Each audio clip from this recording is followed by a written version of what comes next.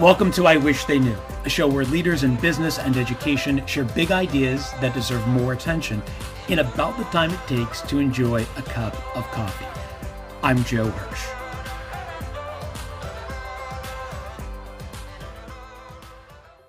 Today's wish comes from Karen Eldad. Karen is a personal and executive coach and the founder of With Enthusiasm, where she works with high-profile athletes, media personalities, founders, and executives at corporations like Nike, Estee Lauder, and Salesforce. She's a guest lecturer at the McCombs School of Business at the University of Texas at Austin, Hook 'em Horns, and her work has been featured in Harvard Business Review, CNBC, and The Today Show. Karen's TED Talk, You Don't Know What You Don't Know, has been viewed over 250,000 times, and I am one of them. Karen, welcome to the show. Thank you, Joe. Thanks for having me. So what do you wish more people knew? I wish more people were easier on themselves because they knew that they were doing a lot better than they thought. So you think people are not doing as well as they're doing? I think people are hard on themselves, extremely hard on themselves. And in so doing, they lose the big picture of how well they are doing and how close they are to real gold. So do you think that that's an issue of mentality, or is that an issue of personal happiness? I think that it's an issue of cultural conditioning. I think that our cultural conditioning emphasizes so much how far we are from the achievement and from the desire, that that's where all of our attention goes, the lack, the gap, rather than what we have, what is within us. So focusing on what we want and not instead appreciating what we have. Would you say that's fair? Exactly. Okay. So it seems to me that this comes back to an issue of personal happiness. Yes. So how would you define that?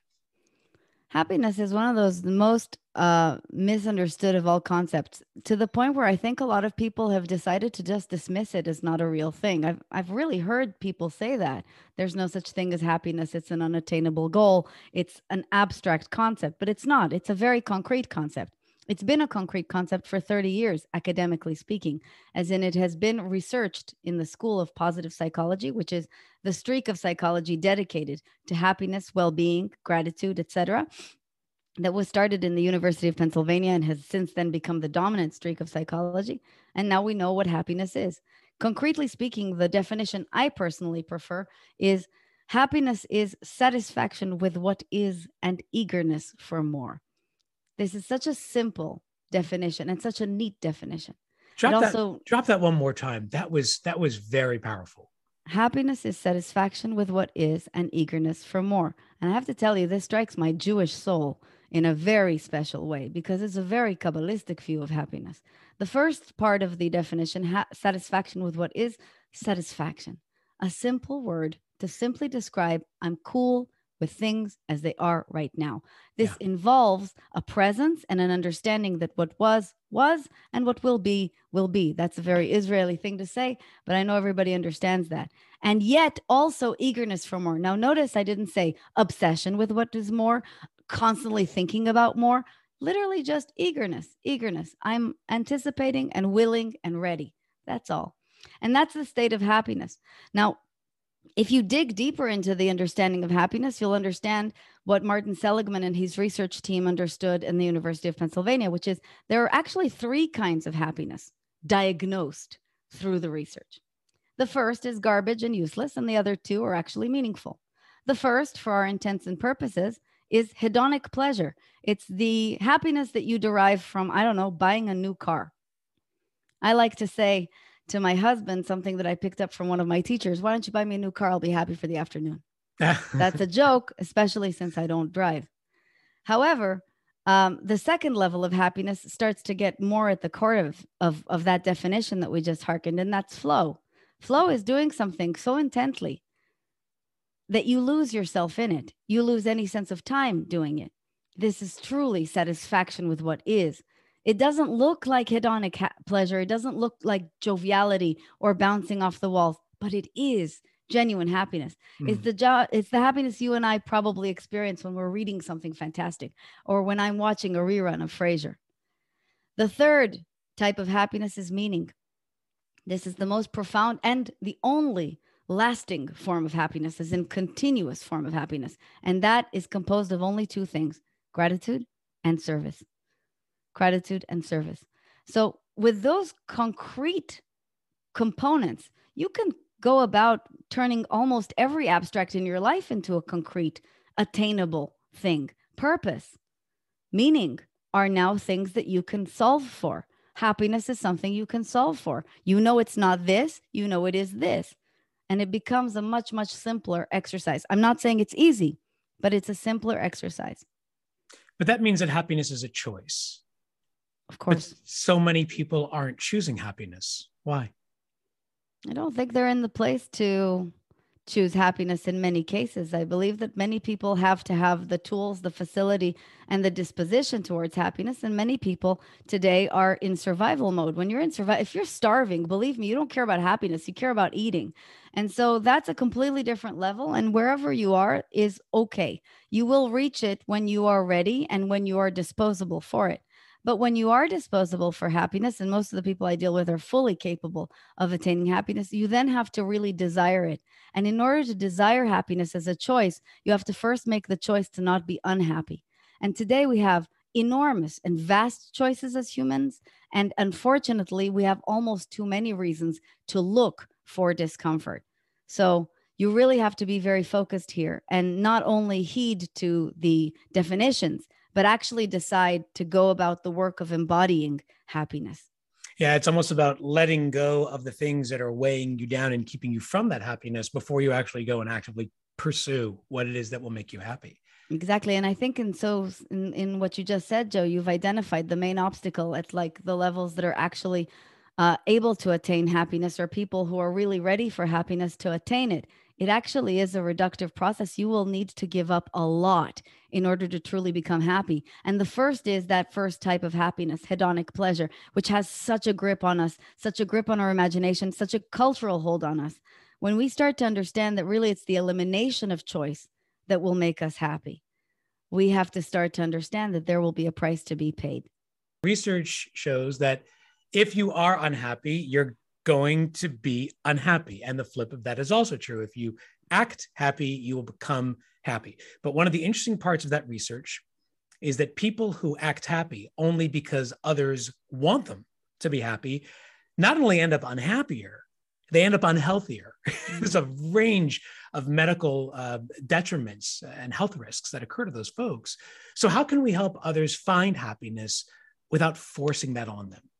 Ultimately, that desire to improve has to be authentic, because otherwise you will absorb all of this intellectually, but you won't embody it. And I have to say, this is a very hard path to walk.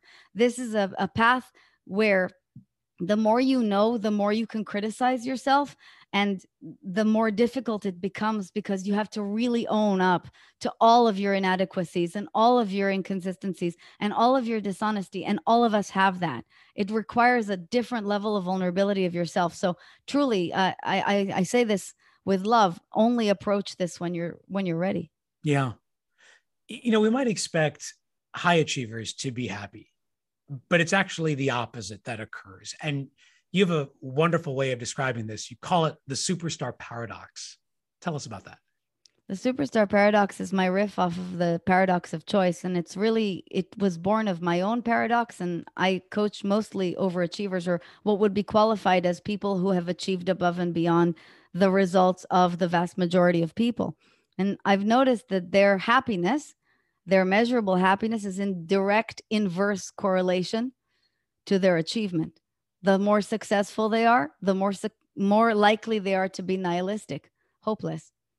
This is a very interesting finding that I saw again and again and again and again. And I asked myself, why is this happening? And today I've come to believe, and this is a very simple answer to a really complex question. It's because their targets are way off. Their targets are mostly focused at happiness type 1. If we can call them like type 1, type 2, like diabetes, happiness type 1, hedonic pleasure, status, significance, impact, influence, accumulation of things, accumulation of awards and accolades. That's where their main focus has been. That's what they've received the most rewards for. And after a while, that effect is going to be completely useless. You become what in Buddhism is called the hungry ghost, eating and eating and eating, and it's a bottomless pit underneath that. And so this is truly where the work can begin, because honestly, the realization of that is not a bad thing. It's a wonderful thing. It's an opportunity to disrupt those patterns. And I imagine that those symptoms could occur really in anyone, regardless of status or success. So, what are some of the ways that we might fight back against those impulses and reclaim our happiness?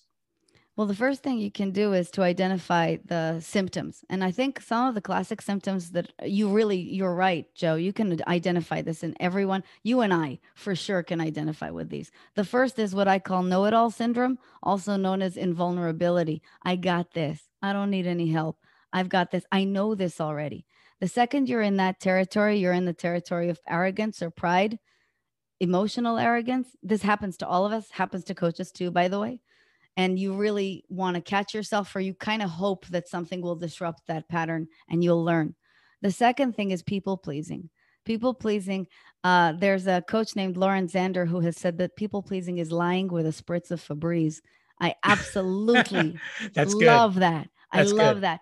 And it's true, but people pleasing, when you start noticing that you're acquiescing more to the agendas of others, really, really want people to like you, really want to be seen a certain way, you're out. You definitely are away from the realm of happiness. And so what you truly can start to do to counterbalance this, once you identify these, the second thing you can do is limit your choices, really start to narrow your focus. Narrow your focus around two things. Number one, what gives you flow? What do you love to do? What would you do if nobody paid you? What do you do that makes time stand still? And the second, type 3 happiness. What do you do that can help you reach for meaning? What can you do to cultivate gratitude?